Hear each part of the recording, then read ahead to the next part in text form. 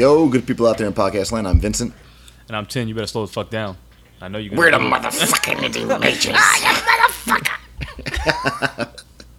Shut the fuck up! We are podcast dedicated into video games and smaller video games developed by larger AAA developers. And today we're talking about everything. Everything and nothing. Everything and nada. Yeah. We ain't got much to talk about. And we got stuff to talk about. Yeah, we gotta discuss late. Yeah, this is a weird dichotomy of subjects going on in this episode. Yeah, so for a quick notification or I can't even say recap because that's at the end. What the fuck's the opposite of a recap? A forecap? A foreskin? I don't know what that is. I wouldn't know. A preface.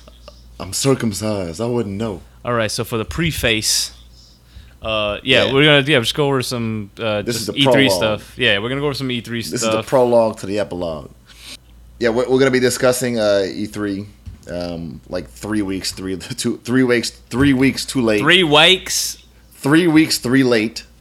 We have our fair share of thoughts regarding the goings-ons of E3. We're going to be discussing some recent releases. Mediocre number 9. Yeah. The disappointing, that release that turned out to be.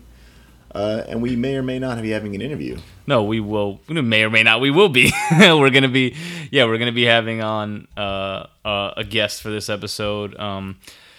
It's an indie game dev. We'll get to that a little later in the show once we've kind of covered the stuff. But yeah, so let's go right into it, man. We're fucking behind. We've been slacking. Tesla Grad episode was supposed to be out, I think, last week, and I'm on the last boss, so I have to beat him, and then we can record the episode, and then we're done. So we can actually do that hopefully this week too, like just record that episode because I know you already have it beaten. So we'll get to that, and then hopefully release that. So we won't go that long without another episode again after this one, because this one will be coming out either tomorrow or the following day, and then the Tesla Grad episode will hopefully be up early next week, and then we'll go into I think we'll probably do Inside next, right? Since you're fucking ass already had to play Deep it Inside ahead of time. Yeah, so we're gonna go into Inside after that. But I want to adjust Deep Inside. Thank you for that. And I'm expecting you to input. So you got to insert Incubus's Deep Inside into that part right there. Oh, okay, I'm not aware of that because I'm not an Incubus fan. But whatever. You don't need to be. It's whatever you say. All right. All right. So what E3 stuff, man? Like it's gonna be at this point, it's gonna be hard to remember everything that was there. But we're not really here to talk about everything either. Just like kind of the standout things, of the things that we had any kind of commentary on. So what's first on your list, if you even have a list, or just off the top of your head, anything that? I mean, first on my list is going to differ from everyone else's list. First on my list is We Happy Few. I think that looks really interesting. I think the gameplay looks rough.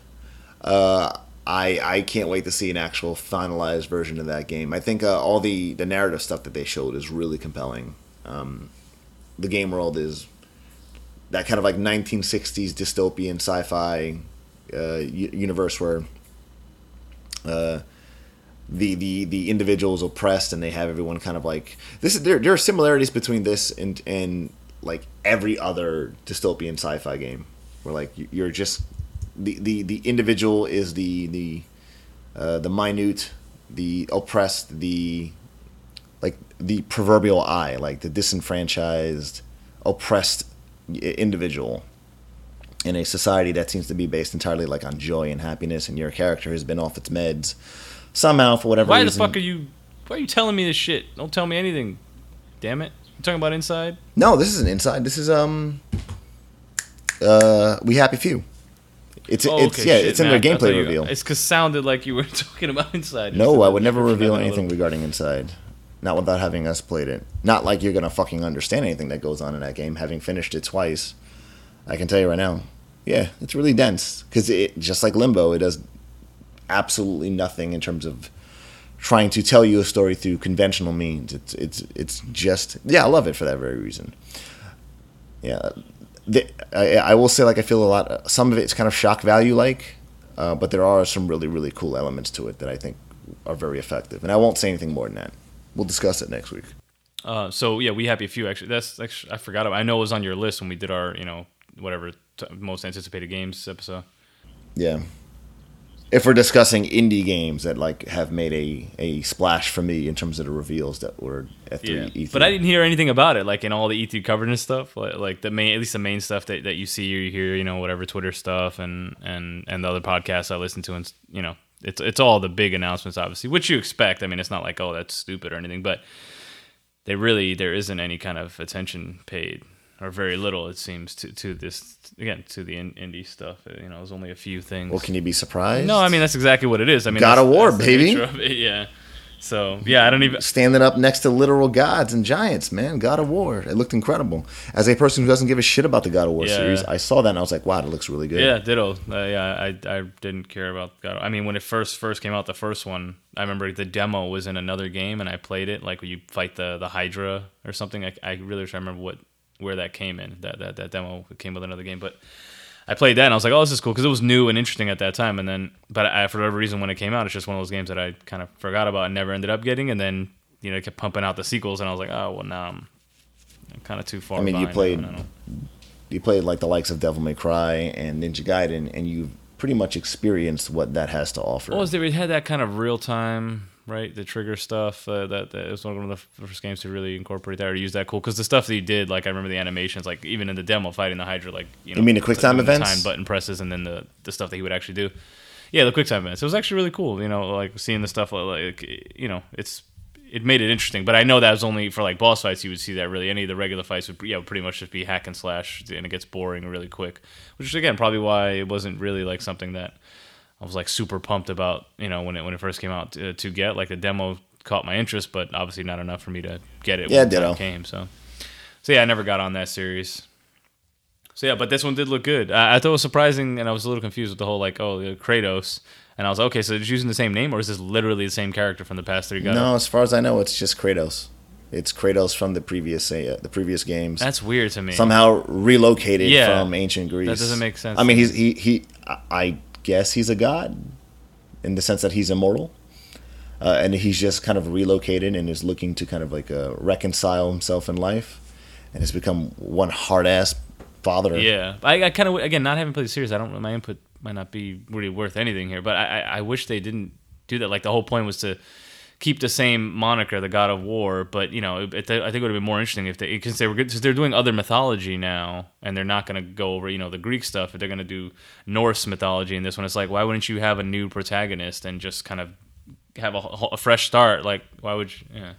It's weird to have a character like Kratos is not a mythological figure in any way, but it's a character who's supposed to have kind of rubbed elbows with the likes of Zeus and whatnot. It's weird to have a character who's residing in that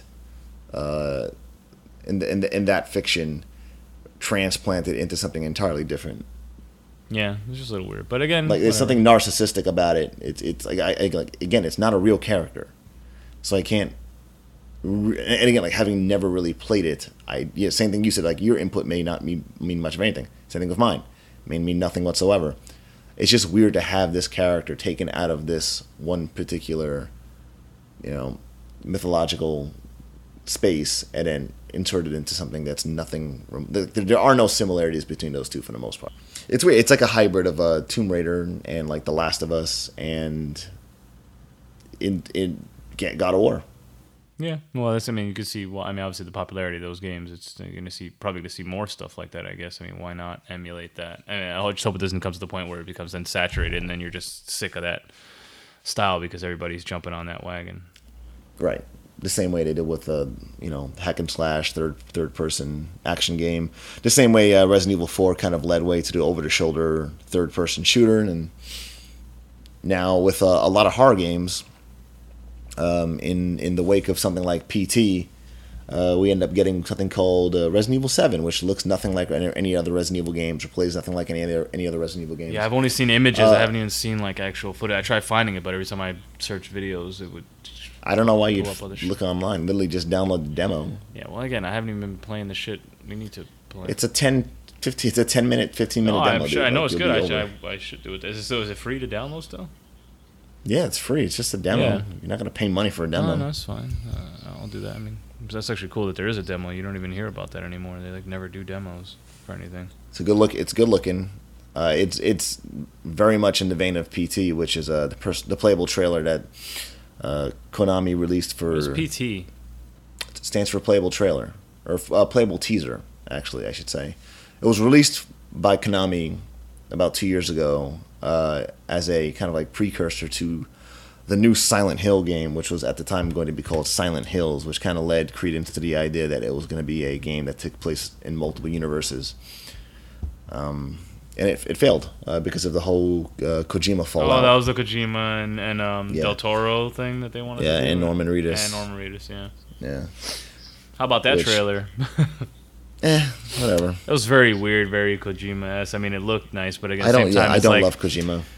No, I mean, he's fine for what he is, and I guess the stuff he does. I guess I appreciated it more previously. You know, the Metal Gear Solid games. Now I'm kind of not really. I never played the last one. I haven't bought it still, and I don't know at this point if I'm even going to. And I know you liked it at first, but then you kind of just fell off, or you have no intention of beating it now. Yeah, it's not a bad game by any means. It's actually a very good game, but from the perspective of someone who's kind of had his fill of open world games, where like that world is so bereft of anything that's interesting. Like it's such a void. You go long like swaths of distance where you don't really encounter much of anything except like little enemy outposts that you repeatedly clear every time you get to them. Like you get to the same outpost, you clear it the same way every time. Rinse, repeat. Yeah, that was the thing you said about it. What was the name of this new one? It's like one of those weird like non-words again. New one. The Norman Reedus. Death Stranding.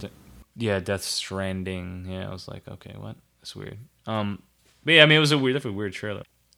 I guess the only thing that's weird about it is I guess how early that they're releasing it, because the game is not even. I heard. Well, not releasing it, but they would announce it, and they announce it when they don't even have a game. No, engine. Yeah, that's what I mean.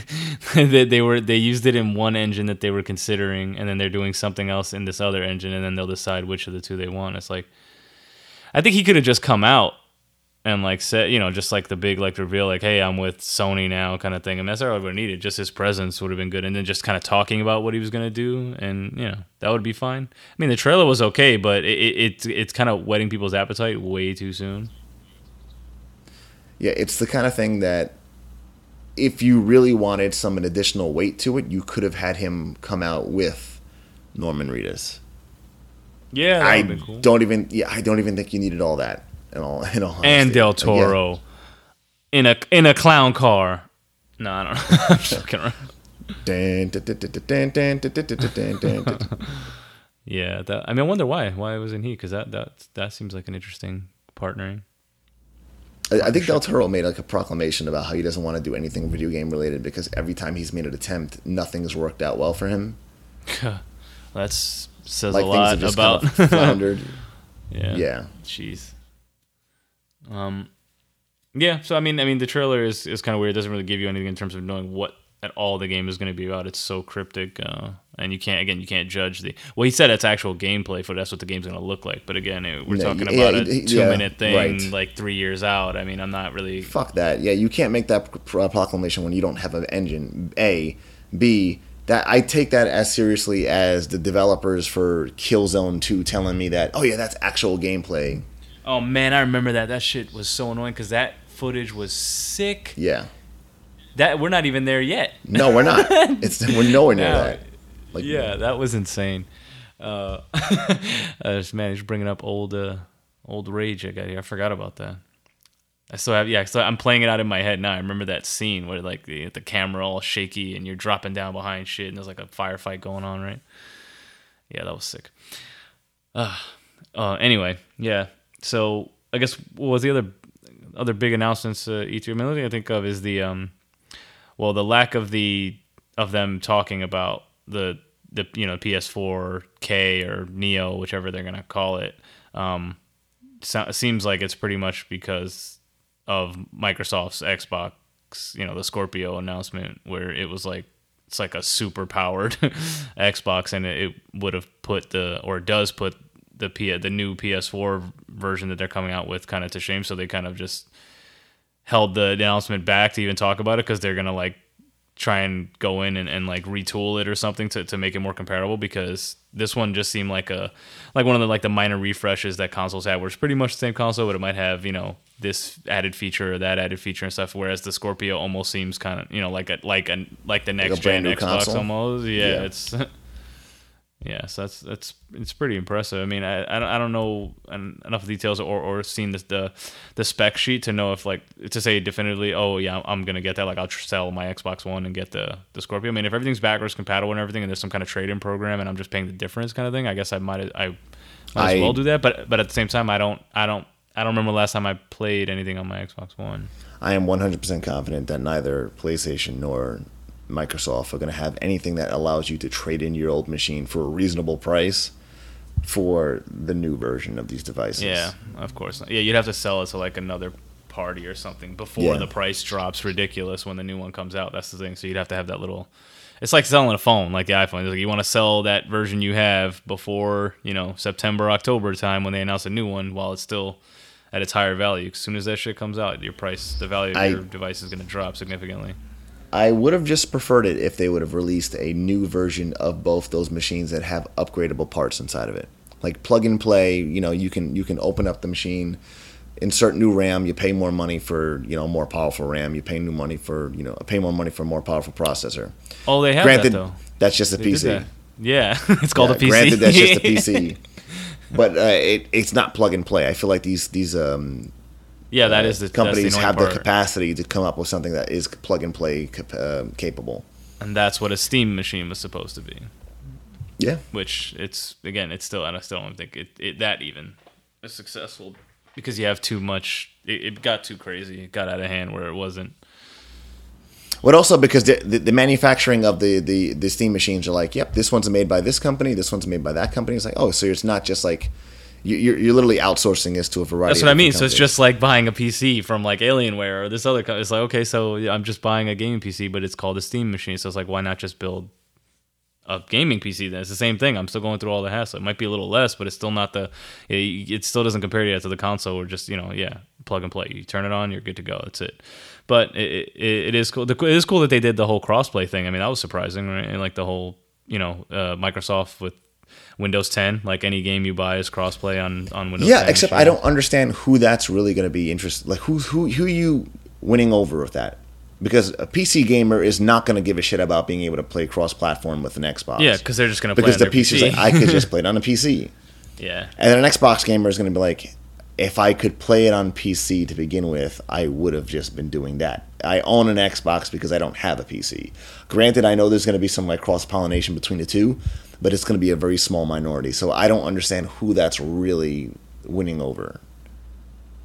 Yeah, this is a good point. I mean, but again, it's an option. Yeah, it's a nice gesture.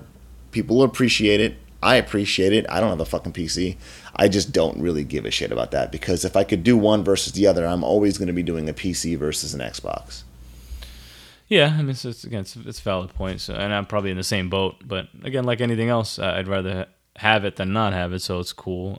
And them reaching out. I don't know if there's any progress or update on that, but you know, them reaching out to Sony about making like kind of the crossplay between their, you know, their online play and stuff they want to do, not between their games obviously, but yeah, like being in the same one. That would be cool, because that's a big disconnect where you still have some kind of like a segregation in the gaming community when you have people who, well, one, these consoles are fucking expensive, so even if you like wanted to have both, a lot of people don't even have that option, especially, you know, younger kids or whatever, average income, low income, obviously, you know, if they even get one console at all, there might be a generation back. So just having that online community being like universal, that's a nice touch. I like that. And they've already been doing, again, since earlier this year or even late last year, the whole backwards compatibility, and they keep on adding games to that. So that they're making a lot of strides that I think are progressive in terms of the gaming industry as a whole, and you know, that I wish Sony was making, because again, I hate that I still have my PS3. I mean, that sounds kind of shitty. I mean, a lot of people like to keep their consoles and stuff, but for me, I'm getting more and more into the whole space thing and just wanting to be consolidated in every aspect of my life. So I really would just prefer to have a system that plays the games from the previous system. And I know the whole hassles and headaches they say that goes along with it, but I mean, look, Microsoft did it with their system. So I mean, I don't see. I feel like it's just kind of bullshit, or they just don't want to. it's not as cost. It comes down to dollars and cents, right? So it's not going to be cost effective for them to do it. So they're not going to do it, especially since it would then it would cannibalize the PS Now thing, which is I think the real reason why they're not doing it, because they have that whole PS Now program, which I think is done. I'm not gonna fucking pay money to rent a damn PS1 game for whatever, a week, a month, a day. I don't know, not any amount of time. Like, what the fuck am I? Having done it myself, I can tell you, it's bad. It does not perform well at all. Well, doesn't it stream? That's why too, because it's not even playing locally. It's streaming. That's horse shit. Which I don't understand. If you can do that, why can't I just play from a disc? I'm confident that there's a very technical explanation they can probably provide. I just yeah. If you can do that, then you should be able to play directly off a disc. Yeah, it's my outlook. Yeah, it's I just think it's excuses. I imagine the architecture between the PlayStation 2 and PlayStation 3 being very different. They say it's like night and day, yeah. Yeah, and the PlayStation 3 is the more complicated, or not complicated, but convoluted of all of them, which is why it's hard for them to do an emulation of sorts. Yeah. But they've done something similar with this PlayStation Now. So I have to imagine there's got to be something they can do. And maybe the PlayStation Neo, the PlayStation 4K, whatever they're going to fucking call it, might be able to do it. I'm hoping they will. It'd make me a very happy boy if they did. Yeah, I mean, me too, but again, I doubt it, yeah, because it just doesn't seem I doubt it. They still don't let you change your your PSN name. Like, you can't change it. You have to create a new one or whatever. You know, like, Microsoft actually lets you change your gamer tag. But PlayStation, or Sony, I should say, doesn't let you still. That's a whole big thing. People always complaining about it. They have the same one. It's like having the same email address from like when you were in high school and being forced to keep using it or create a new email address, except in this case it's actually tied to a lot of stuff like purchases and all that. So creating a new one is not that easy, because then you're kind of just giving up all that stuff that you spent money on. So, but whatever. Yeah, that was big. I got to look up more stuff on it to see if it's something I'll actually be getting, but for right now, it's tentative. But I'll be leaning towards no, unless there's some kind of ridiculous feature of it that I feel like I need to have or something. Same thing goes for the Neo. Again, obviously, I would like it, even if it was just like 60 frames per second all the games or something. Then it's like, oh yeah, that's nice, that's cool. And if I could get enough money for my PS4, then I might do it. But again, I just got this on Black Friday, so it's haven't been a year yet, so it's kind of shitty. I did get it for a good deal, so it's not like I paid the regular price or full price for it. So we'll see. We'll see down the road. Yep. Agree 100%. What else? What else was announced? Yeah. Well, so like, what else? What else was announced? Is there any other announcements you could think of? I mean, I know we want to talk about Mighty Number 9, but that wasn't really an E3 thing. That was kind of an after. So I wasn't sure if there was any other E3 stuff that I'm forgetting. Now, well, we can move on from E3 because at this point in time, it is kind of old news, and like anything that I wanted to discuss, I've pretty much elaborated on. Yeah, that's fine. I just want to make sure we did cover the stuff. I mean, we don't need to be scraping the bottom of the barrel to try to find stuff to talk about. I just wanted to make sure there was all this stuff, because I know we didn't talk about it. It's not like we got a list in front of us like, oh, hit these points. We're just kind of remembering off the top of our heads like what happened 2-3 weeks ago, which is pretty difficult. You're asking a lot of me, dude. In general. Yeah, exactly. So I got the attention span of a fucking squirrel. Let's go right into fucking Mighty Number 9, and then we'll go into, and then we'll give Chris a call from Batholith. Yeah, Batholith Entertainment. To do the interview, and then we'll get on. Then we'll go from there. So yeah, but we got to talk about Mighty Number 9, because good God, that was on I think it was my honorable mention on my most anticipated games list. Mighty Number 9. And it was supposed to be the new Mega Man and all that, same developer, the guy who worked on all like the original Mega Man games, and even the sequels that they did like in the retro style, which apparently are amazing, and like you wouldn't be able to tell that they were made, Mega Man 9 and 10. Yeah, so I guess that goes to show you how those games were the work of many people and not just that one guy. There are many instances where like it's easy for a game series to be viewed as the brainchild of one particular individual, but that's not necessarily the case. Like, there are hundreds of people that go into the development of a game, and Ken Levine is an incredibly talented person, and Kojima is an incredibly talented person, and the guy who's behind Mega Man is probably also a very talented person. But like, it's not just them. You disassociate them from the other people who've contributed to these games, and you realize how much those other people have given in terms of making that product what it is. Yeah, it's true. It also, I mean, it makes you wonder like what the level of involvement was. I mean, considering it was his kind of baby, and he was, you know, he was there. He was the one talking about it and doing those things. It seemed like he was pretty involved in stuff, but I remember hearing something about like the studios over here, and he's still based out of Japan or something. So like, how much was he really like, you know, back and forth and stuff? Was he doing stuff remotely? Was a lot of stuff left in the hands of the team and didn't have his oversight kind of thing? It's just weird. I mean, it should be weird if that was the case, considering it, if he was treating it like, oh, this is kind of the continuing legacy of Mega Man and stuff. And they were already talking about a sequel before this one even come out. And this one was taking a while to come out too. And it's like, dude, you kind of putting the cart before the horse here. Like, you want to just focus on this game and make sure you're handling everything properly before you go talking about a sequel. Like, let's see how this one does, or like, just worry about this game kind of thing. So yeah, but anyway, again, I was looking forward to it. I love the Mega Man games, and there really hasn't been one. Again, I know there was the 9 and 10, which I never got. I had like the free ones on Xbox Live because that's what they came out as, and I never actually bought the full versions because all the Xbox Live stuff that I bought, I always had like the free demos of to remember to pay, you know, unlock the full version, which I liked, and they don't do that anymore. You know, there's no, as we were just saying before, there's not really demos of anything anymore where you could just like play X amount of time or just the first level of something and like have it in your library and then just have the option on the main screen to like unlock full game. Like they used to have that on 360 and Xbox Live. It was really cool. But anyway, I never did that for those games. So like I've been waiting for an actual Mega Man game for a long time. The last Mega Man game I bought was like X7.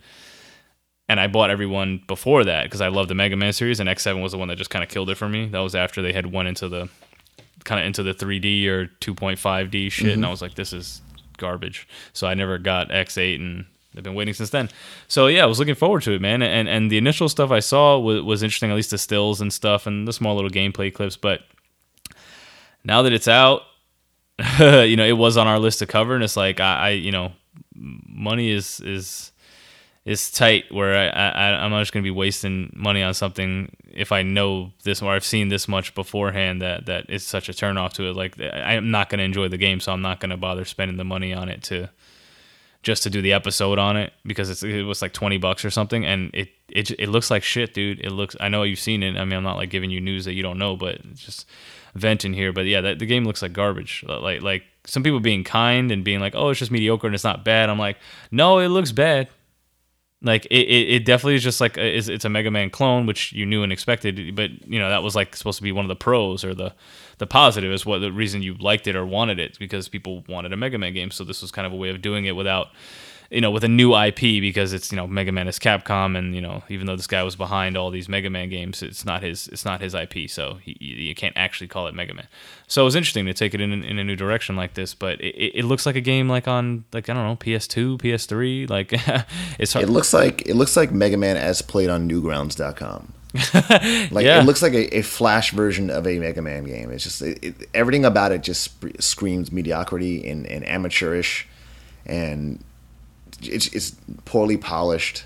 The visuals are incredibly flat. They have no sense of dynamics, no sense of depth. Yeah, the effects suck. You see like the explosions yeah. of the bots. I'm like, that looked like PS2, man.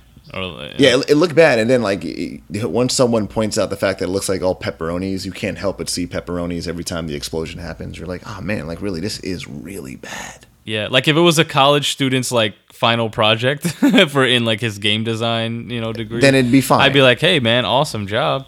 But a real valiant attempt, studio? man. Like, God knows what happens when you finally get some financial backing behind your project, and then you realize that this game was crowdfunded for millions of dollars, apparently. Yeah, and then they started to say like, hey, you have to realize when you crowdfund, if it says, oh, we made, you know, we raised $4 million, it's really 60% of that or something. Like, because I don't mean, that seems like a crazy chunk to take out. I mean, obviously, Kickstarter and any crowdfunding site has to take some kind of cut, but I don't get how you get from $4 million and saying, oh, well, whatever the price is, you're saying 60% is what you actually end up with. Like, where the hell's the 40% go? Yeah, that's incredible. I'm like, I mean, these crowdfunding sites, I highly doubt they're taking 40%, so they must be talking about other things, like, I guess, promotional stuff that it just gets reinvested. Like to get crowdfunding, they're putting money up front, and then the money they get in return, a lot of it's already kind of accounted for. So really what you end up with after Kickstarter's fees and all that, whatever marketing you did, ends up only being about 60% of total. But whatever. I mean, I think they said it was like 4 million or something like that, or it could have been more. But so you said, okay, so that's whatever 2.5 between 2.5 or 3 million or something they were around to make this game. It's still. I mean, I don't know what game budgets are. I need something to compare it to say like, oh, well, this game was made for this amount of money, and look how that turned out. I don't have any off the top of my head, but from what I've heard, that there's no excuse. And comparing and it to something like the old school Super Nintendo Mega Man games that did not have budgets that were anywhere near as staggering, I have to imagine. Or maybe they did, but you know what? Like, they did more with less in terms of the technology, and the game still turned out infinitely better than what you ended up getting with Mighty Number 9. So if they felt like, hey, you know what? Maybe this is going to be a lot more expensive than we can do with what we currently can afford, then maybe you should have downscaled down back to 2D. No one was going to complain about it. Like, I was actually going to say one of the things. I think again, this is all information that I've heard, like, kind of secondhand. I didn't know this myself, but I've heard it multiple times that the reason you don't see a lot of that stuff in the old style, like, except for like little retro games and stuff, is that it's really hard and really expensive to actually do games in that pixel art style, because there are no pixel artists, because it's just not a thing anymore. Like, you have the people who did it who are around, like veterans and stuff, but there's no new people coming out of schools with pixel art skills and stuff. So finding someone is hard, and then the cost and the time that goes into it is way more expensive. That's why they go this 2.5D route. Okay. For cost, it's like not as much a creative decision as it is a cost decision, which is unfortunate. I mean, it's actually surprising to me, because I'm like, really, you can't find 2D people? I mean, because I see games out there. I see games made by individuals that look just like they were Game Boy games or something. I'm like, pixel art. Like renditions of major 3D games. Well, even like To the Moon in A Bird Story. We're talking about 3D games. Like, I've seen actual pixelized games, like 2D games, on the likes of like an iPad. There's that game, Super Brothers Sword and Sorcery, that looks really good. That is super pixelated. I downloaded it and I never played it. I still have it, and I know it's supposed to be amazing. I played it. It's all right. Still haven't gotten around to it. Yeah. It's interesting. Yeah, I intend to play it. I might actually cover it with Chris on the mobile version of the show, and do an episode on it. But it's been a while since we did any of those too. It's just been crazy with everything else going on, and trying to get the games done for the main series. So, but it's on the radar. Yeah. So I mean, that being said, the Mighty Number 9 is not on the list, unfortunately, peoples, unless somebody wants to send us a a redeem code or some kind of free way to get it. I'll play it for Steam Key. Yeah. Speaking of Steam Key. Well, not speaking of Steam Key, because we couldn't use it. But anyway, yeah. So, but yeah, that's pretty much for the game news portion of stuff. We actually want to kind of get into our next segment, which is the interview we're going to have. We're going to be bringing on Chris McCauley to the show. He's with Batholith Entertainment. He's an indie developer, and he has a game coming out. It's being published through Indie Voyage. We might have somebody on from Indie Voyage also on this, if he gets on the call with us too. But yeah, he's just going to talk to us about, I don't know, we're going to shoot the shit. We don't have any kind of strict format or anything. We're just going to see what we talk about. And, he'll obviously talk about his game that he's working on now and that he has coming out, and then hopefully we'll get to talk to Rob from Indie Voyage and talk about his company, and because they help pretty much publish indie games and stuff via crowdfunding. So I'm actually curious to see what he has to say, because I was unaware or unfamiliar with this company or either of these companies until they reached out to us via our website, indiemajors.com. Yeah, so they emailed us, we responded, and look, we're interviewing them. So take note of that, people, listeners out there. So without further ado, I'm going to get Chris on the call here. Yeah, so we got Chris on, right? It's Christopher? Yep, it's Chris. Chris, cool. Chris McCauley, right? Did I pronounce that right? McCauley, yeah, that's correct. Cool. All right, and is it Batholith Entertainment? That's how I pronounce it? Batholith, yes. Batholith. All right. Cool. So, yeah, introduce yourself. Let us know who you are, what you do. Mm-hmm. I'm Chris McCauley. I'm the owner of Bathleth Entertainment. We're an indie company, myself and one artist. The artist name's Kyle Peters. We're making video games, right? Yeah. So our game's Zavix Tower, and it's kind of a throwback in a lot of ways to like the old Wizardries and Might and Magics, but set in kind of a procedurally generated endless tower.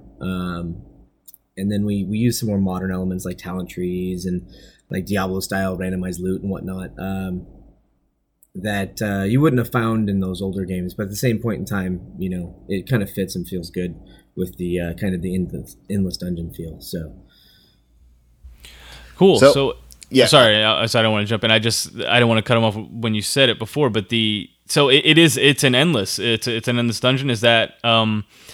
Is that how those old games were? Again, because Vincent and I don't want to speak for you, Vincent, but I mean, I'm pretty sure you're in the same boat as me. It's like we pretty much grew up as, you know, console gamer stuff. So a lot of this stuff is out of our kind of wheelhouse in terms of like our experience with gameplay and stuff. And as I mentioned earlier, unfortunately, we weren't able to use the Steam keys, which you so That's generously what I was going to elaborate on. gave to us. Yeah, we went to use them and realized, it was, because we're both on Macs. Right. So we weren't able to use them. So it was unfortunate. I mean, Which we both ruin and lament, we can assure you. Yeah, but I saw obviously the page for it on Steam and the images and the video and stuff of some of the gameplay. So I get kind of the gist of what you mean. Now, is that endless part of it? Is that how those old games were? Is that an element that's unique to this? That is an endless dungeon. So yeah, no, they were not endless dungeon. They were like full big like RPG stories and whatnot. Something we just simply don't have the budget to make ourselves. We would love to do that, but just the cost, we, have to do what we can do without going bankrupt, Yeah, no, of course. You can kind of look at this like as a statement of intent then, of sorts.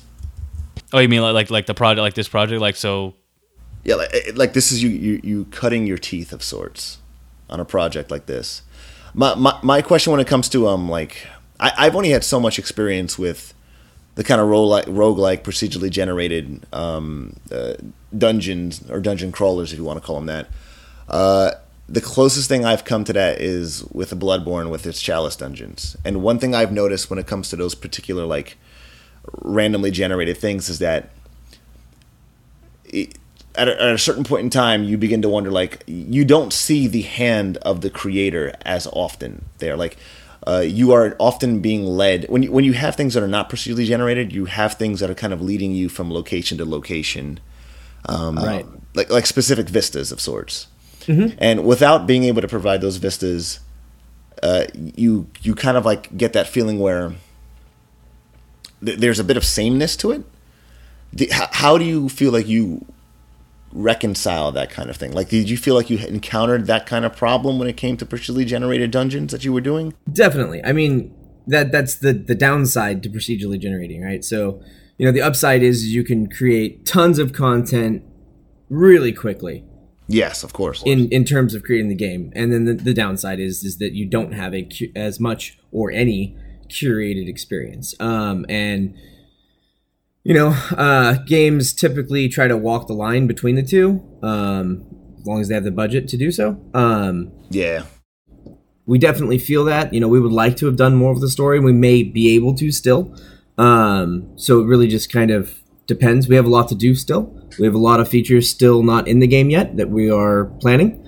And one of the things, kind of like to put it in like Kickstarter terms, one of our stretch goals would be to do more with the story. Is it specifically just you and who's the Kyle Peters is the artist. Kyle Peters. And yeah, just us two. Okay, that's a triumph as far as I'm concerned. Yeah, you said you doing a stretch goal. There are some games that I've recently heard about where they're adding on narrative content as secondary stuff. It's not like they're charging you extra for it, but like they're going to slowly implement this stuff into it. Like recently there was a game called Assemblance that was released on PlayStation 4 and possibly also PC. Right now in its current form, you've got about 15 to 20 minutes worth of content in terms of a narrative. And then there were talks about them releasing additional stuff. Like, would you also consider maybe like, as of right now, it's still kind of rough in terms of like you providing a narrative experience. Right. Yeah. We would like to add more. Yeah. I'd imagine it's like we were only able to kind of like see gameplay via YouTube because unfortunately, like we said, we don't really have access in terms of PC. But like what we saw there was like, oh, this is promising. Like it looks, because this is early access, correct? It is, but not for too much longer. But yes. Yeah. Okay, I'm actually unfamiliar with that process because I just started getting into Steam recently too. So how does that work actually, where the game is up and available for people? Is that like is early access kind of another term for like beta, like it's in beta or something? In a way, yes. That's how we view it. But I mean, it is what you make of it. So early access essentially is a halfway release, right? So you can sell the game and you are able to run whatever kind of promotions and whatever you want to do. You can promote your game and you have somewhere for everybody to go pick it up. But Steam doesn't do a lot to promote you until after you go out of early access. So it's kind of, like I said, we look at it as a beta, but other people have used it and never left at early access, which unfortunately gives early access a bad name. Other companies use it as kind of like a finalizing beta or an open beta. So it just really depends on what you want to do with it. Like I said, for us, we use it as just our beta in general. That way people that want to play it can play it while we're still, unready to call it finished in any way, shape, or form. Chris, how there are a lot of people playing this as of right now. Like, have you read some of the comments? Have you like, oh man, like you read some things and go like, oh, that's a great idea. I'd love to be able to incorporate that. Or like they make mention of certain things like, this is a great idea that you've done here. Like, can you expand on this? Like, has there been What do you mean, like focus group type stuff? Like, yeah, like people I have to imagine this type of thing is a great type, like provides great feedback. So that like, was literally my point right now. we use the Steam community almost exclusively, and every day. I mean, I'm on there, I don't know, 20 times a day at least. And yeah, we listen to everything that's being said. Some anything that fits where we're trying to go with the game and whatnot, we put on our list to do. Not everything does. People want all kinds of things, and we try to, obviously fix any bug or anything else that goes wrong with the game, but also add, ease of access. Like somebody might ask the other day for to be able to sort their bag by rarity. So that's something that went on the list. Is it going to make it this week? No. But is it something that I will put in eventually? Yes. So that's not something I'd ever really even thought about putting in. And we're just, it goes on our list. And as we get to it, we add it to it. So that's an example of one of the features that'll come in probably after we exit early access, to be honest. I think it's one of the coolest things about like this particular era of games that we live in, where like you have these patches and you have these add-ons that you can consistently go back to and only improve on things that has been pre-existing. It's I think it's one of the highlights of this gaming generation. Yeah, like as opposed to like when it was like cartridges and stuff. Like once a game went gold or whatever, it was like, this is the game. Well, and any bugs and things in there are going to be in there. Like even more than the cartridge stuff. Like you can go back, like the old PlayStation stuff and like old PC games and like even discs. Yeah, basically before online got incorporated, where you could actually do stuff after the fact, after games went gold. Yeah, it's the kind of stuff that makes things like podcasts like somewhat invalidated in the sense like you can listen to something and you can hear critique. That critique may not be valid 6 months down the line.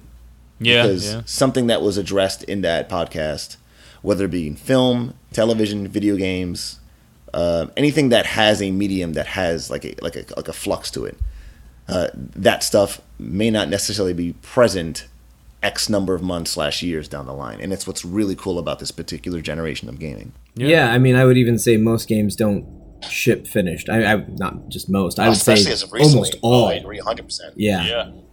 Looking at you, Ubisoft. Not pointing fingers. Well, you say like day one patches and stuff. We're talking, right? Like you buy a game and like first thing you do when you get it's like, hey, there's a patch. It's like I haven't even started it yet. Yeah, but I'd rather have that than 500 bugs that didn't get ironed out. Yeah. So it's always the pro and con of it, because then you get people complaining. It's like, well, now people get upset because you get games that are doing it like at what level are they releasing it, and how big are these day one patches? Like when you release it, like it should be pretty much gold, and you release, you get out, work out all the major bugs and stuff, and then any additional things you can kind of patch afterwards as you see them or as you get more players, the initial group of players playing it, and then you can release it. But when you have ones that are like the patch is bigger than the game itself, where it's like, what the fuck, man? Like, or they're releasing it like halfway done basically, or it's like so buggy where you lose all the credibility because the people who got on it. These games that come out, I can't think of it on the top of my head, but I know there's been a lot of recent stuff, just really Arkham big Asylum? like complaints. Oh yeah, was that? Oh, and that was on PC, right? Yeah, that was an atrocity, right? Yeah. They had to refund Lord. everybody, go back to the drawing boards and redo the whole thing. Yeah, so it's like you think people would be aware, like did you guys not know it was this bad? Like, because you always get the one-offs. People are always gonna find stuff when you have thousands of people or millions of people playing it versus the whatever, you have 100 people on your team playing it, beta testing, and wouldn't even be that big, honestly, within the company. So yeah, people are gonna find stuff obviously afterwards, but when it's something that's that egregious, it's like you guys had to have known this was in here. It's like, are you just working so hard under deadlines that they're just throwing things out like, hey, don't worry about it, we'll patch it after the fact, and then people are just rushing to get things out too quick now, so it's like the give and take. Chris, It is. you're a part of this world. You're engrossed in this world.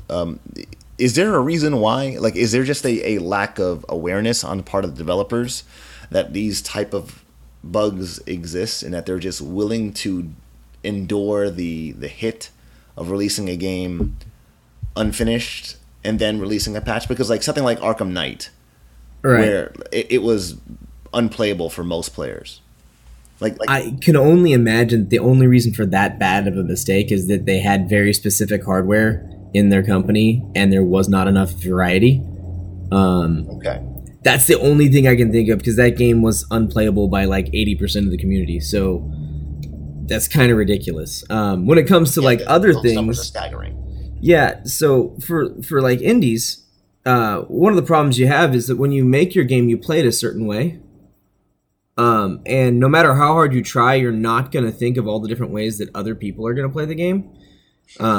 And so, like, one thing I find, like, for myself and the artist, we actually play the game very differently, which is great, because when he plays it a certain way and it crashes, you're like, oh, okay, let's get that fixed. I have been playing that piece of content for hours and didn't get the crash, but you clicked in a certain different way and we get a crash. And so the developers themselves are kind of like the worst testers possible for their own games. So if you don't have people playing it that aren't you, then you're just going to miss a ton of different cases that end up oftentimes with bugs.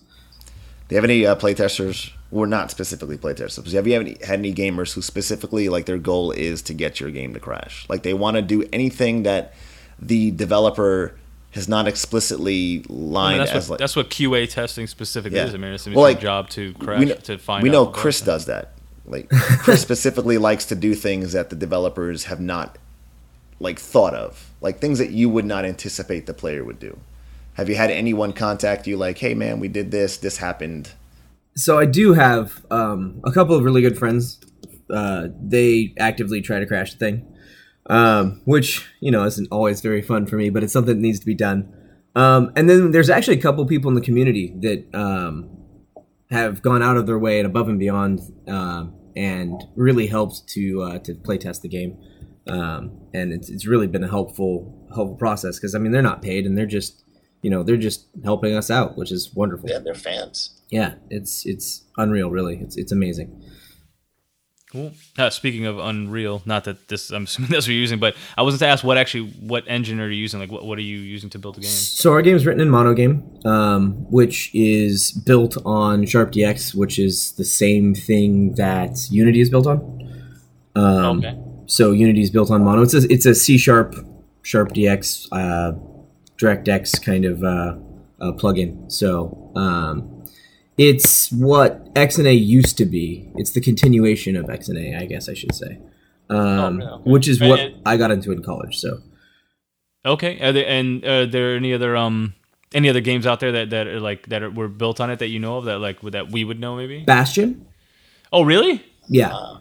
Oh wow, yeah, we did. Yeah, we did enough. We covered Bastion actually too, and Yeah, I saw Transistor. that. Did they do? Did they? Oh, you did. Yeah, did they? Yeah, Vincent was not a fan. That's why I'm quiet now. Yeah, I know. Well, I liked it. And, I'm gonna and make a Cr- sandwich, guys. and- I'll see ya. and- I and got Chris mixed liked reviews it. on Bastion myself, but I did enjoy it enough. That's for sure. I felt like I got my money's worth. Yeah, that's the boat. Yeah, I won't argue with that. I definitely enjoyed Bastion more than I enjoyed my time with Transistor. But again, like that was of my own volition. I made a poor choice for playing it on a handheld device as opposed to playing it on a console. Yes, you did. Right. Another one would be like Fez. Fez was done in it. Oh, yeah, really? That was too? Yeah. So it's not horridly uncommon, but it's Yeah, no, those are big name games that use it. Did Transistor use it too, as well as Bastion, or just Bastion? to be honest, I actually don't know. I mean, because it looked really similar, so I figured it might have done it on the same engine, but yeah, it might not be. Yeah, I've kind of had my head stuck in code for a year, so I haven't really popped my head up to even do a lot of the researching. To be fair, but yeah, it's the continuation of XNA, so that's really what it comes down to. And when I was in college, way back in the day, that's what I got used to. So when we decided to kind of go for broke and give this a try, that's what I was most comfortable in. So. Cool, yeah. And is that what you went to school for? Like, you just used it in school, or did you go to school for, like, game design, or just for coding? So, I mean, I got a regular computer science degree with an emphasis in games. So, it's not like going to a game school. It's more of a traditional programming degree. And then Okay. And is that where you met the, is it Kyle? no, I actually met Kyle through a friend of a friend and just kind of hit it off. And eventually, for a while, we were just screwing around with it in spare time, and I was doing mostly like web design stuff just to pay the bills. But it was always my goal to do video games. Just hadn't really got to it. And then we just kind of, like I said, went for broke. We'll see how that goes. Yeah. How long ago was that? Like, when did you guys first start? How many games have you done so far? This isn't the first. I know of one other one that I think you guys have done, right? This is our second. Yeah, the first one was a tower defense game, and that was really kind of just, can we do this? Can we even finish a title. And that one's pretty rough around the edges. Its name is Hydraulic Empire. It's on Steam, so it's also there. It's definitely rough around the edges. As a first try, it was good to figure out we could do it, but also at the same point in time, we realized we had a lot to learn, a lot to do. What would you say that you've learned with your experience in that game that made designing this game a little bit easier? So basically that the first 90% of the game takes 20% of the time, and the last 10% of the game takes all the rest. Wow. And it's the last 10% that everybody cares about. So Is that squashing of the bugs? it's the bugs. The ironing out and make sure everything works together narratively, mechanically, right? Yeah, the fluidity of the UI, all the controls being as tight as possible, the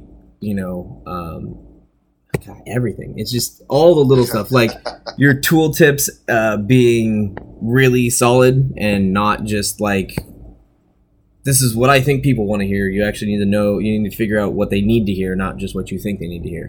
Learned a lot about what users are looking for. That, I've been playing games since I was like 3 years old, but I didn't even realize what I wanted to see, if that makes sense. That makes perfect sense. Yeah, you realize that stuff once you do take or if you do take like a game design course, not meaning like not about like literally like using whatever Maya or 3D Studio Max, like about making a game, but like the concepts, the philosophy of game play, like meaning even board games and every type of game, and you learn like all that user interaction and rules and stuff like that. Because I took a class like that in college as well. Like I went for animation with a specialization in game design. I'm doing quotes right now because I know shit about game design after getting my degree. But technically, so we took a course on that. And once you start thinking about that, it's kind of the thing, honestly, and unfortunate, I guess in my case, is like, it's one of the things that actually turned me off. Is like, it's when I going to school for it and being like, oh, I want to make games because I like playing games. It's like two different things. Very. It's like, just because you like to play them does not mean you'd like to make them necessarily. So every time I think about that, I'm playing something or I'm like, I think it'd be really cool to make a game, I just kind of hark back to my my college days and just any of those little tedious tasks that are involved with it. And that was just a microscopic look at what is involved in actually a full-on game development. So completing a game at all is an accomplishment. So Yeah, it definitely is. You're 100% right. And it just, that's a lot of what we learned with our first game. And so we spent a whole lot more time on that side of things with this game. And so far, the community is being much more receptive to it. And we feel like it's a much better game. Of course, we're biased, and we see our bias there. But, I think, well, I would hope that just about any developer gets better the more times they take a crack at it. And we really feel like we've done that this time. So. Yeah, it does make sense. I mean, there's always going to be the one-off cases where you can see, even in mainstream stuff, where you can see that's not the case, where you just see like this slow downward spiral. You would think, hey guys, you keep fucking up more and more, but it's usually not the case, at least on the way up. It's once you get to the top, I guess, that, or if you start setting expectations too high in anything, then people start expecting more of you, and then. Yeah, so, well, hopefully you're lucky enough to get to that point, right? Where you're like, we've made so many successful games, we're starting to kind of slip off now. We only sold, 10 million copies of our last title. So, only. I'd like to have that problem. I would take that problem for sure. Well, let me speak at that press conference and explain my failure. Yeah. Definitely. So, well, I mean, I want to get to, I guess, get Rob on the call in a minute, too, because I want to start getting into the questions about, like, how you... Well, one, I want to get like how you published the first game compared to how you published this one, because I mean I know this one you're partnering with Indie Voyage now, right? Mm-hmm. Absolutely. So were they involved in the first one at all, or was that just literally you and Kyle? They were not. Yeah, I tried to do the stuff myself and realized the gross inadequacy that I was in that area, and I sought help for this title because it's.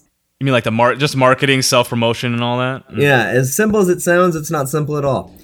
No, it's not. Yeah, I mean, even doing this, we're just doing this, just me and Vincent podcast, and I'm doing just the back-end stuff. And on a list, it's a short list, but the day-to-day and trying to keep up with it, like just, the website and update this, and then the Twitter and the Facebook and responding to emails and all, it's like, those are all real simple tasks individually, but when that is all separate stuff aside from your main task, which in your case is pretty much everything aside from doing the character animations, I imagine, right? 'Cause you said Kyle's the artist? Yeah, so he does the animations, he does the modeling, he does the textures, he typically does the sound, although have found somebody to contract some sound stuff for him, which should start to come in about a month.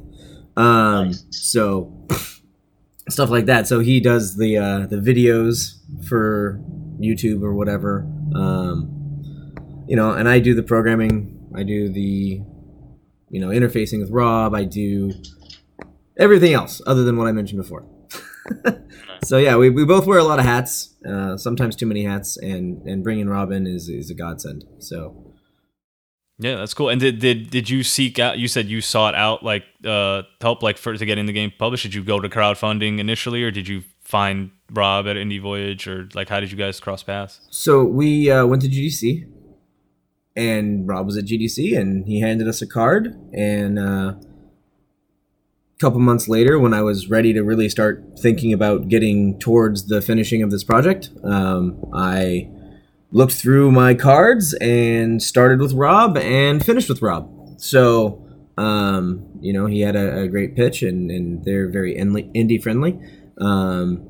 As opposed to like the big publishing companies that kind of want to take over control of everything, it's a good relationship in that way, to where you don't have to give up all control of your game in order to get some help publishing. So it's great. Okay, yeah, I mean that's good. That's, I guess, one of the huge benefits of going to any of those kind of conventions or conferences. I actually wanted to start doing that for the show here, like just going like to PAX or something, because I know that's like good for indie stuff, and I guess the GDC would be big too. I just don't know how much, if we'd be like out of our element, because we're not really in that exactly. Obviously, we do a podcast on games and indie development, so there probably would be some interesting connections to make or people to meet, but we're not developing specifically, so I don't know how well we fit in. But all those things are always kind of on like the wish list of things to do, but a lot of them are not necessarily right in our backyard either. So like, I mean, the closest I know they're like in Boston and stuff, but that's like 5 hours, 3 hours, something like that. No, to it's get not to. that far. Yeah, 3 hours. Yeah, PAX Yeah, East. 3 hours there. Yeah, that's like the big I wanted to get to. So hopefully we can do that. But getting a table is a whole other thing too, and everything, right? So Yeah, it ain't cheap. we'll see. Yeah, exactly. So this is a hobby as of right now. We don't got like income coming in, so that would all be out of our pockets, and our pockets are pretty light at the moment. So, but yeah, actually, now that we are talking about Indie Voyage stuff, I was gonna add Rob onto the call right now, so he can talk a little bit about that with us too, since we're into that part of the interview. So I am adding him right now. Wait. So while we're waiting for Rob to get on, Chris, I know you mentioned that you said what this game Zavix Tower is in the vein of, or what it kind of calls back to, but what games I would say inspired you? I imagine it's probably the same list of stuff, but like what kind of games did you play growing up, or do you play now if you have any time to play any games, honestly, with all the stuff you do? And then what inspired you to do this game and this type of game? So the inspirations for this specific game are a board game called Dungeons.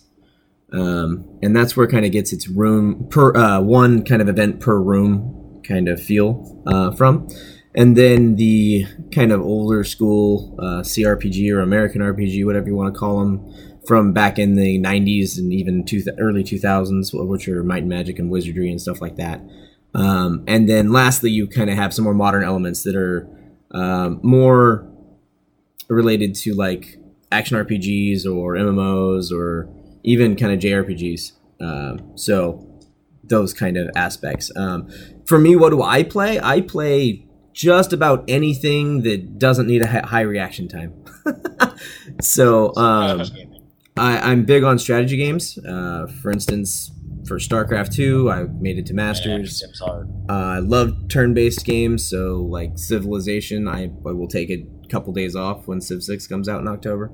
So on and so forth. Like anything that I can sit down and think hard about, I love grand strategies. I like strategy games. Action RPGs are great. Love RPGs in general. MMOs, I used to do a lot of WoW.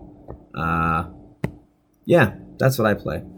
Mainly, and these are all PC titles and stuff. So you grew up PC and play still currently, not so much consoles? No, I actually have tons of consoles. But I usually play like an action RPG, or like Witcher, or let's see, my son and I are playing Tomb Raider finally. I have a 7-year-old. Oh wow, okay, nice. Yeah, I forget which one it is. It's on the Xbox One. Was the free one they gave out not too long ago. Oh yeah, the game's good. Yeah, I got the same one. What? It's not Rise of the Tomb Raider. No, Rise of the Tomb Raider is a new one. There's a sequel. So it's the first one. Yeah, it's just Tomb Raider. Yeah, they're kind of revamping of it. Yeah, we're doing that. I buy the Halos because my son loves them. I'm just not that wonderful at them. Yeah, it's like Vincent. Yeah, I suck at those games. I played the Halos. That was like my weekend routine with my friends. It was the best. I remember fondly those days of just looking forward to Fridays and then playing like every weekend like night for a few hours and trash talking and all that. But those days are gone. See, those are the kind of games. Yeah, those are the kind of games I think I could handle reasonably well when playing against a computer. But the second you start playing against another human being, that's what's fun, man. Even getting your ass kicked is fun. That's how it takes a lot of practice. Yeah, it does. And it takes a real high tolerance for getting your ass kicked. Yeah, which unfortunately I don't have. Hey, well, so does Guitar Hero, Vincent. How many hours did you fucking plunk into that? More than I care to admit as a 30-year-old man. More than I care to admit. Hey guys, I'm finally in. There he is. Hear me? Yes. Yeah. Welcome, Robert. Thank you. Yes. Thank you very much. Yes, this is the Robert we spoke of minutes ago. He has now joined us. The rare and elusive Robert has appeared. Yes. Someone throw a master ball at him. I am like a ninja. That's funny you say that. Ninja, I appear out of nowhere. Disappearing is another thing altogether. Yeah, we were just talking about we were getting into how how he got how Chris got the first game published compared to this one, and so we started talking about Indie Voyage and how he got partnered up with you and your company. He was telling us you guys met at GDC and stuff. So thought that was a good kind of segue or opportunity to get you involved in the call. I know you were waiting in the wings there for a while. We had some technical difficulties, so we had you waiting a little longer than we anticipated, but glad you hung in with us. Oh, no worries. I used the opportunity to take a little bathroom break, so it was much needed. Oh, there you go. All worked out. Not all of us were as fortunate. He says as he's clenching his legs together. Yeah. So So I guess it's if you wanted to, I guess elaborate on. Well, I mean, we need to rehash. I guess we know you guys met at GDC and stuff, but how did you get into, like, how did Indie Voyage start? How did you get into gaming originally? How did you start Indie Voyage? You know, well, what does that company do? Gaming wise, I've been doing it since I was a little kid. I mean, I guess like a lot of us, I started with the. I had an Atari, but we had an Atari 800 computer, and I started on text adventure games, and that's the kind of thing that just drove me nuts. I loved playing text adventures and just got into adventure gaming. And actually, during that course of time, I played the original Bard's Tale and just loved that game. And that's what actually drew my attention to Zavix Tower at GDC. Is I'm like, oh my god, this game reminds me of my youth quite a bit. It had the look and feel, the turn-based, party-based role-playing game, and that's something that, as good as the modern American role-playing game is, I kind of missed that dynamic. And this takes it and it puts a little bit of a spin on it, so that you're doing some dungeon crawling as well as doing the role-playing games. And I chatted with him about that, and the rest is history. Nice. Yeah, sweet. What was I gonna ask? I was gonna say, because I had it. I emailed it to you, and we already spoke about it with Chris. Who was like, unfortunately, Vince and I weren't able to to use the Steam keys that you guys so generously sent to us. So all we were able to do was just check out the Steam page itself and the and watch some gameplay videos and stuff. And we were talking to Chris about it being in the alpha stage.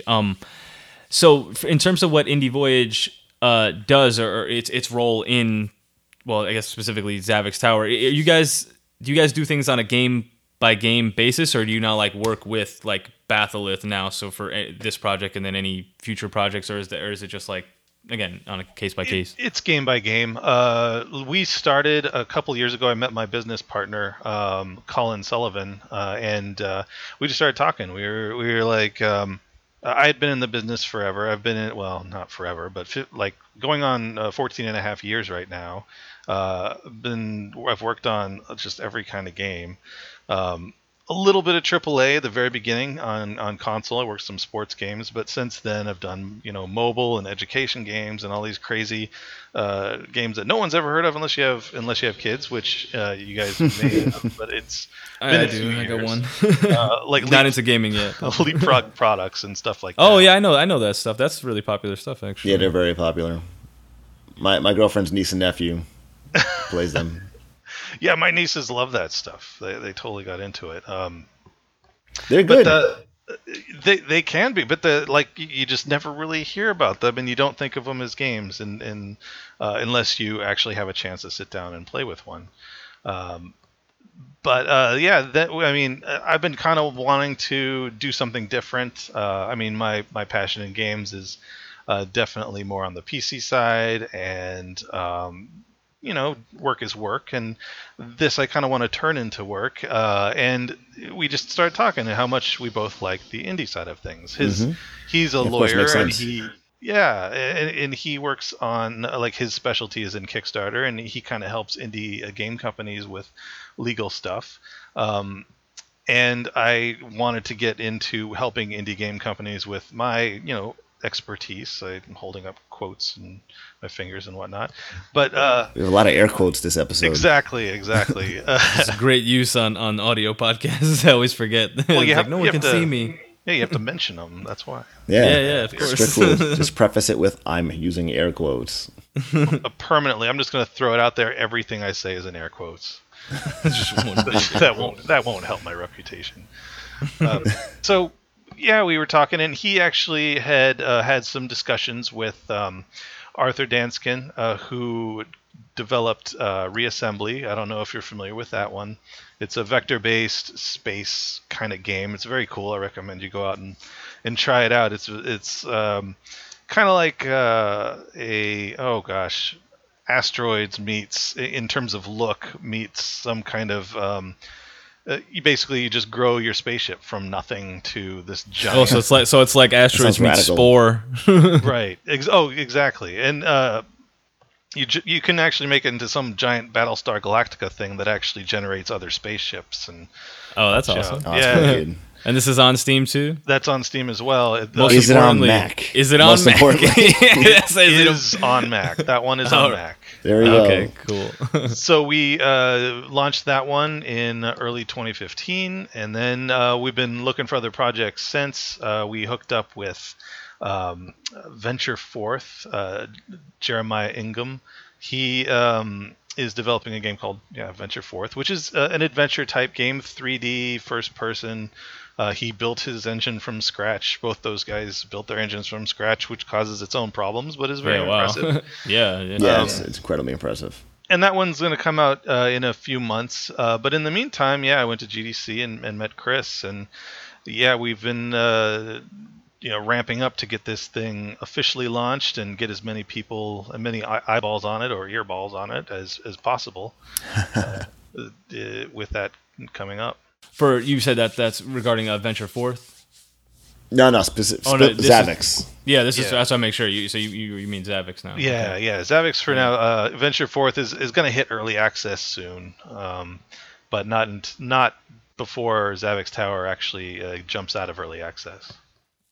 Okay, and there's no hard dates for that for Zavix or anything, but you have like hopeful dates. We do have a hard date. Chris and I were talking. We were deciding on it's the 21st of July. So Oh wow, nice. coming Oh, right wow. up. Chris, you're probably working right now while we're recording this. I imagine. I worked till right when you got the call. How's that? Yeah. Damn, man. Yeah. So what is it? Today's the 6th, right? Yeah. You got just over 2 weeks. Yeah. So you're on schedule. You're confident in hitting the deadline. Well, as we talked about before, you get to update things, right? So, the entire original project that I set out to make is going to definitely be done. We would like to add a few more classes. We would like to add some more skills. We found that even as many as we do have, we have 78, I think, skills right now. We want more. Want more talent points, different talents to do. We want more mobs. We have a lot. Like a good RPG. You want some depth. So we have like 40 something mobs, not counting bosses, but we want it to be closer to 50, 55. We originally set out to only make 25, so we're way above what we originally set out to do. Yes. But Substantially. we want more. And so, yes, we're ready to launch, and we will just continue to update the game to add the things that we would like to have as much as possible. Is there any ideal that you have in your head about, like, I'd love to be able to do this, however, I am not too sure if we have the capacity, whether it be financially or just tech-wise, to do it? You mean with this game specifically? Or Yeah, you mean with in general? Zavix. With Zavix as of With right now. Zavix. Like, any aspirations you feel like, oh man, this is really ambitious. Can we do this? We would really just like to add a ton of more things to the dungeon itself, so that the dungeon is even more interesting. And that's kind of the more time-consuming process, because with procedural generation, you have to make sure that your logic is perfect. Because if it's not, nothing works. I've always been curious about how that works. One The algorithm must be syntax error really or something. sophisticated, because procedurally generated stuff, like I can imagine, like eventually coming to a room that has nothing in it. It just leads to a wall, and you just can't help but wonder, like, why? Where? What? Like, how do you reconcile that kind of thing? Yeah, so I mean, you have to kind of do multiple Scrub the passes. Yeah, like so you do a first pass. Well, how we do it, and I've read quite a bit of what other people do. So there's different ways, but what we do is kind of start with a general layout and kind of lay out the rooms, and then we make sure each room you can get to it. That's important. That's job one. Yeah, make sure you can access them. That's pretty Then vital. we do yeah. another pass, and we try to add things like locked doors and doors that require levers to open and stuff like that. Then we'll do another pass and add the mobs. Then we'll add the gear. Then we'll add, or loot, or whatever you want to call it. And then we'll add a last pass, kind of looking for anything that just didn't spawn that we kind of want to, and then asking, do we want to add that into this dungeon somewhere, and try to find a good spot for it. So there's just multiple passes over the dungeon, kind of looking at what's there each time, and then adding the things that you want to be there, at least based on a certain percentage of the time.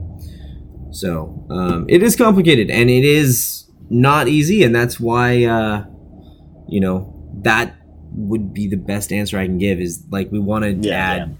It's why it's the 26th and not any time earlier than that. No, 20. No, he said 21st, didn't he? 21st. Oh, even 21st. There you go. He was like 26. I'll go with that.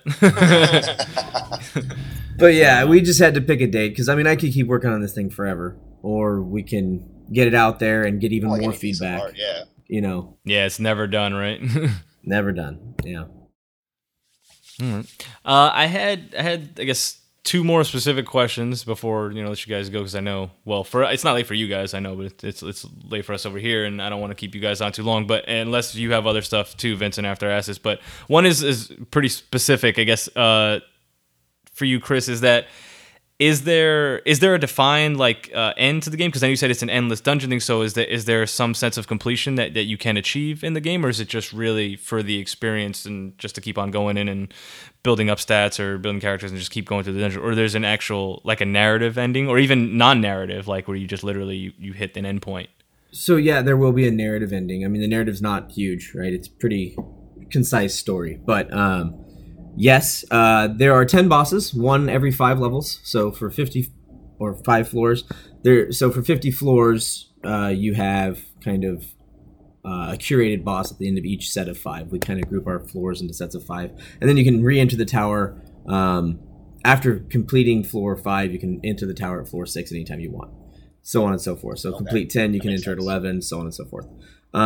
So the final boss is at floor 50, after which every time you reach a boss floor, so every 5th floor, you'll get a random boss from the set of all 10 bosses. So and as you progress, and it won't be the same each time. So when you hit floor 55, you can get any of the 10 bosses, and then you get there again, it could be a different one. So it'll give you kind of more of a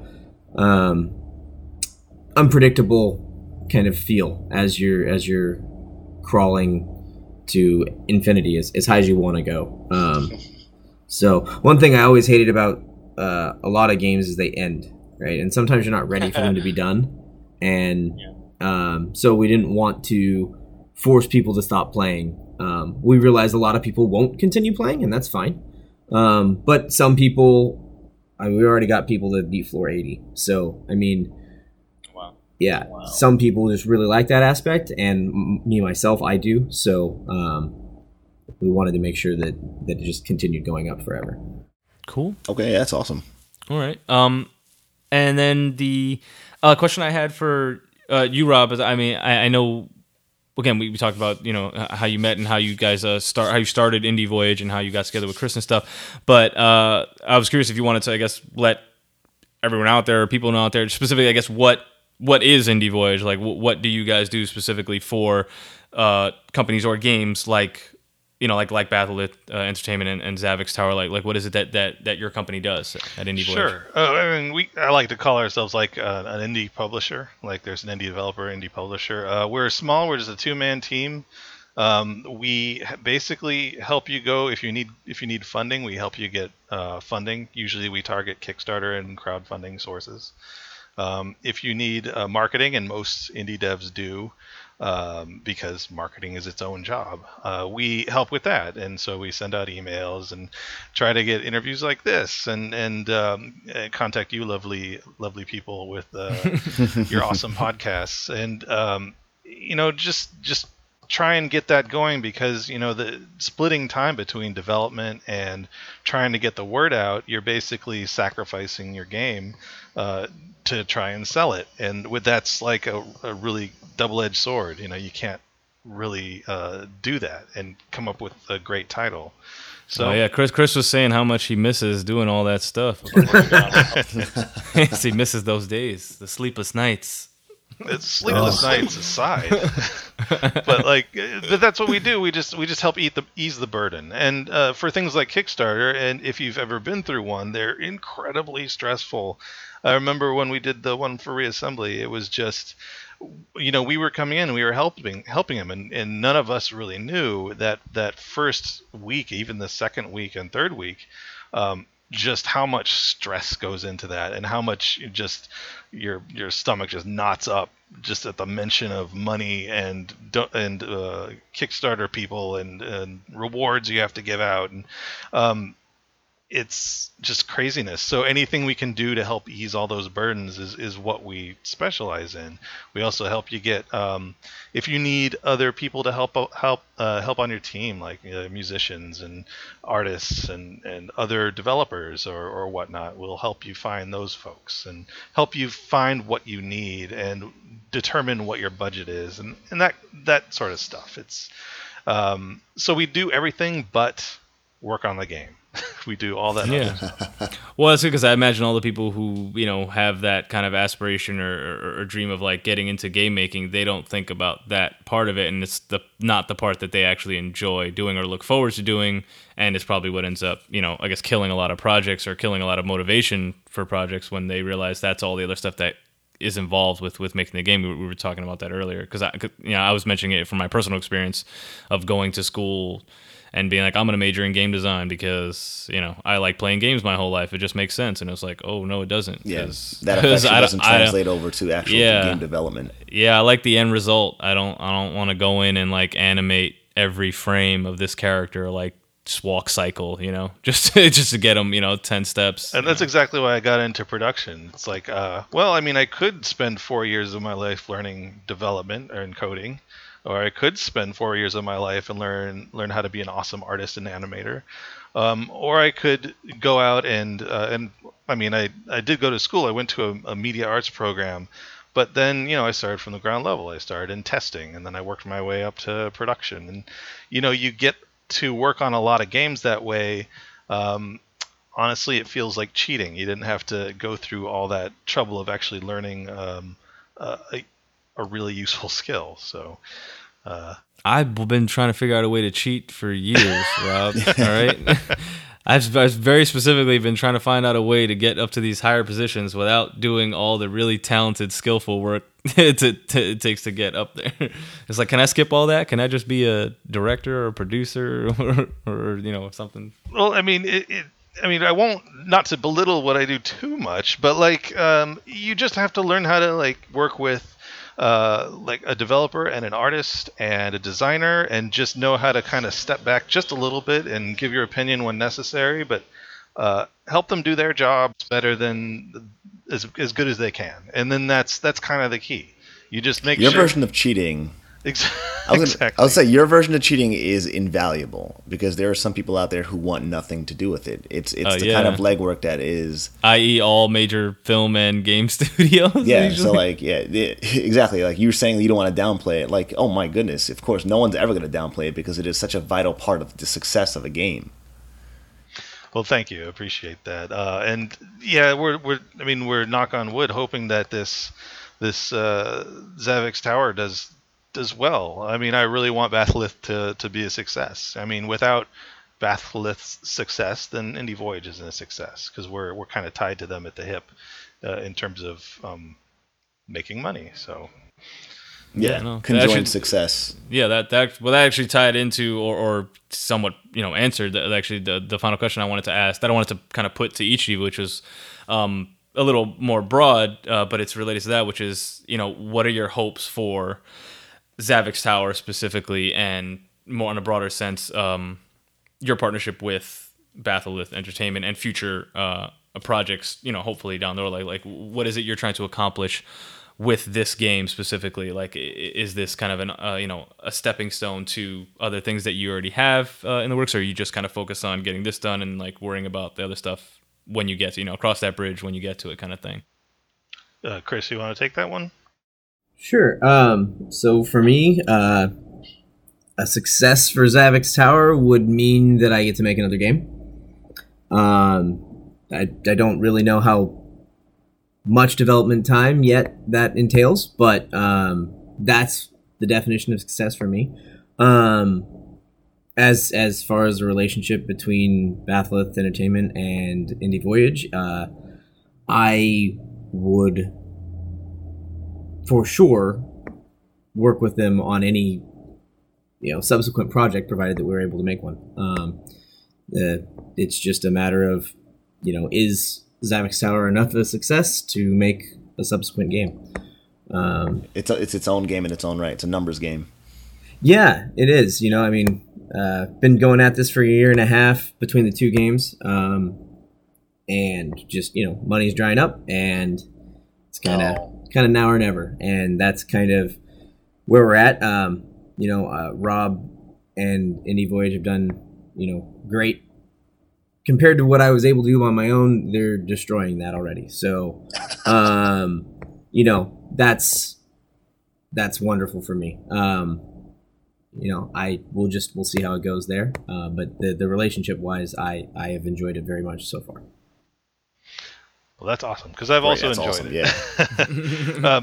But, from our perspective, it's kind of the same. We want it to be successful enough for him to continue and make it an actual company and living off of doing what he loves, and all's the better if the relationship continues for us, because being associated with successful development studios and individuals who've taken this concept of an indie game and turned it into a career, and not just a one-off, not just having one nice hit that generates millions of sales, which is always nice, fingers crossed, but actually turning it into a series of indie games and getting a following and people who like it, like what they do, and look forward to the next project that they do. I think that is the real success in the games industry, is just doing what you love and being able to count on, as a developer, being able to count on your fans to help drive your next game. And on the the flip side,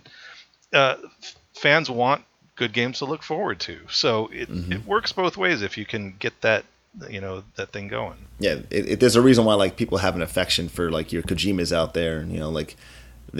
As I was stating earlier, you guys you most certainly were not present during the conversation, but we were discussing the sum of a game is not a single person, but it's the collective, everyone who's involved with it. We were discussing the Mighty Number 9 fiasco, and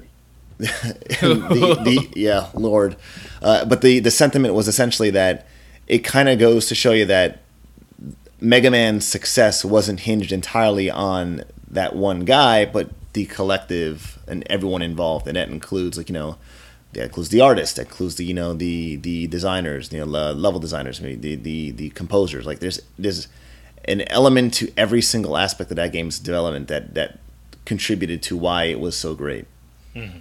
And this not is Mighty Number 9. Right. You mean the Mega Man games? Yeah, well, all great games that are not Mighty Number 9.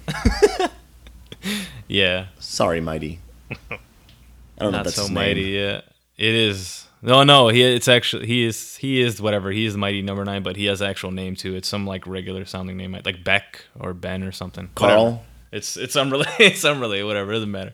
But yeah. Yeah, actually, it's a good point. Yeah, so I guess that would be that would be my hope, I guess, if it was me. But I'm not a developer, so I'm assuming. You guys, assuming there is that success that you hope for, and you do well enough that you can make other games and stuff.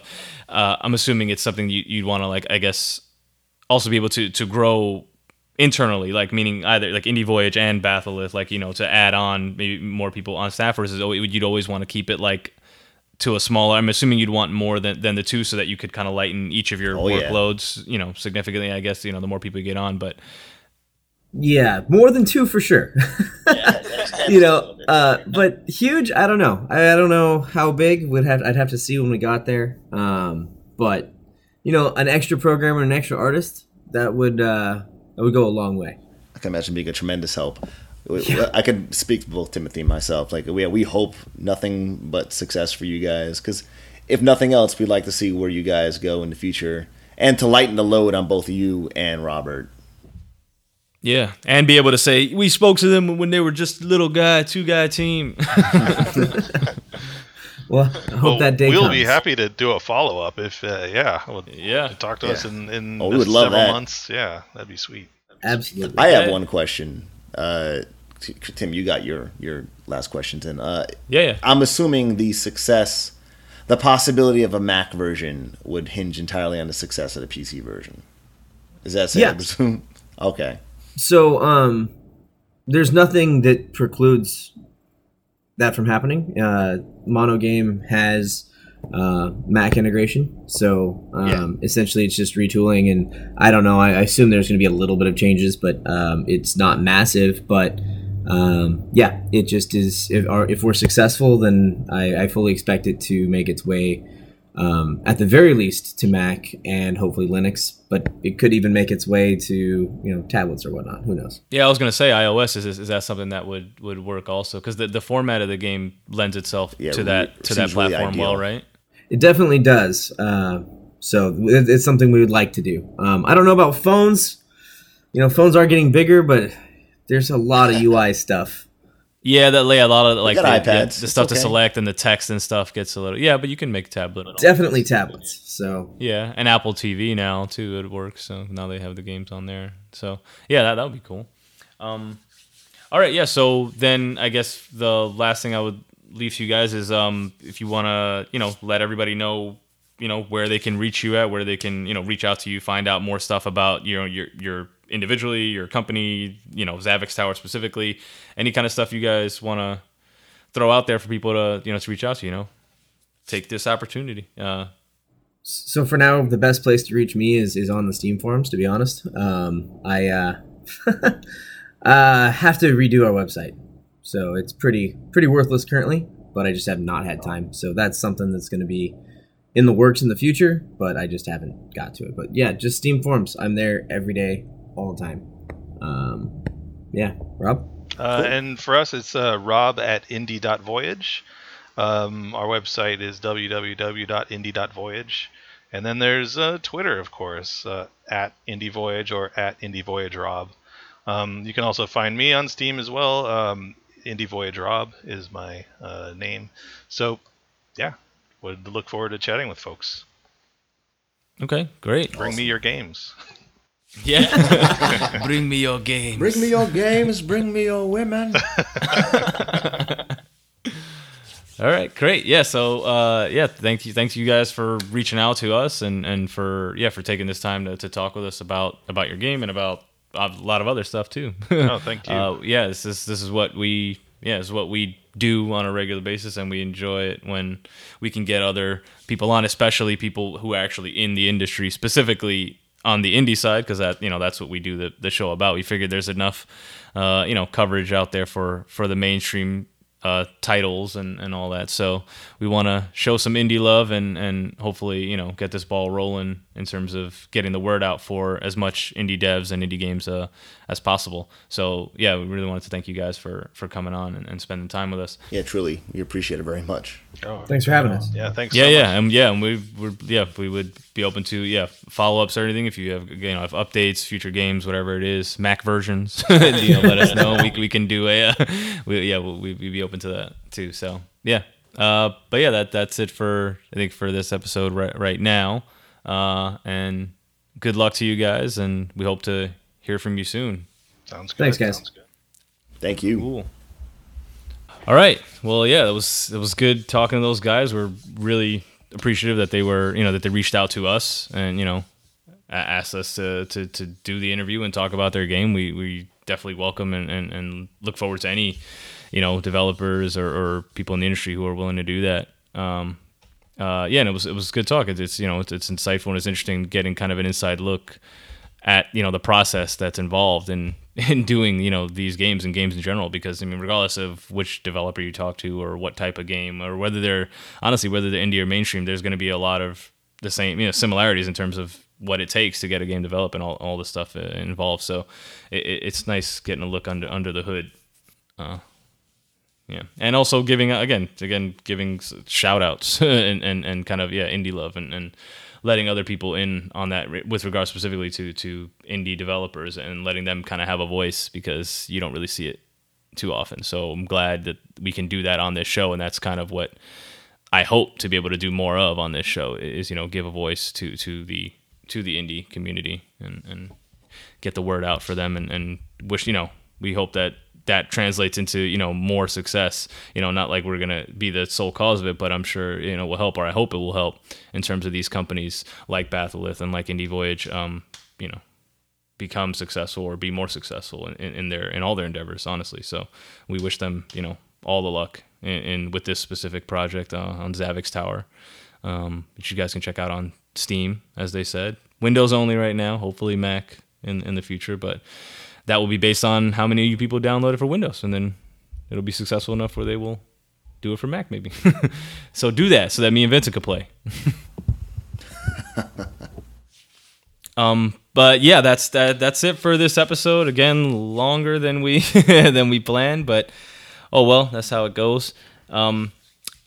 This will be up at the end of this week at the latest. So, and I'll start editing it tomorrow, and then hopefully soon after we'll be uploading the Teslagrad episode. We haven't recorded it yet, but we've pretty much both beat it. Vincent's beaten it, and I'm at the last boss. So that'll be shortly after. We just got to record it, and then I can throw that up too. That'll be next week. What day? I'm not sure yet. I'm tired of setting expectations and not following through. So I'm just going to say it will be next week as soon as I can, people.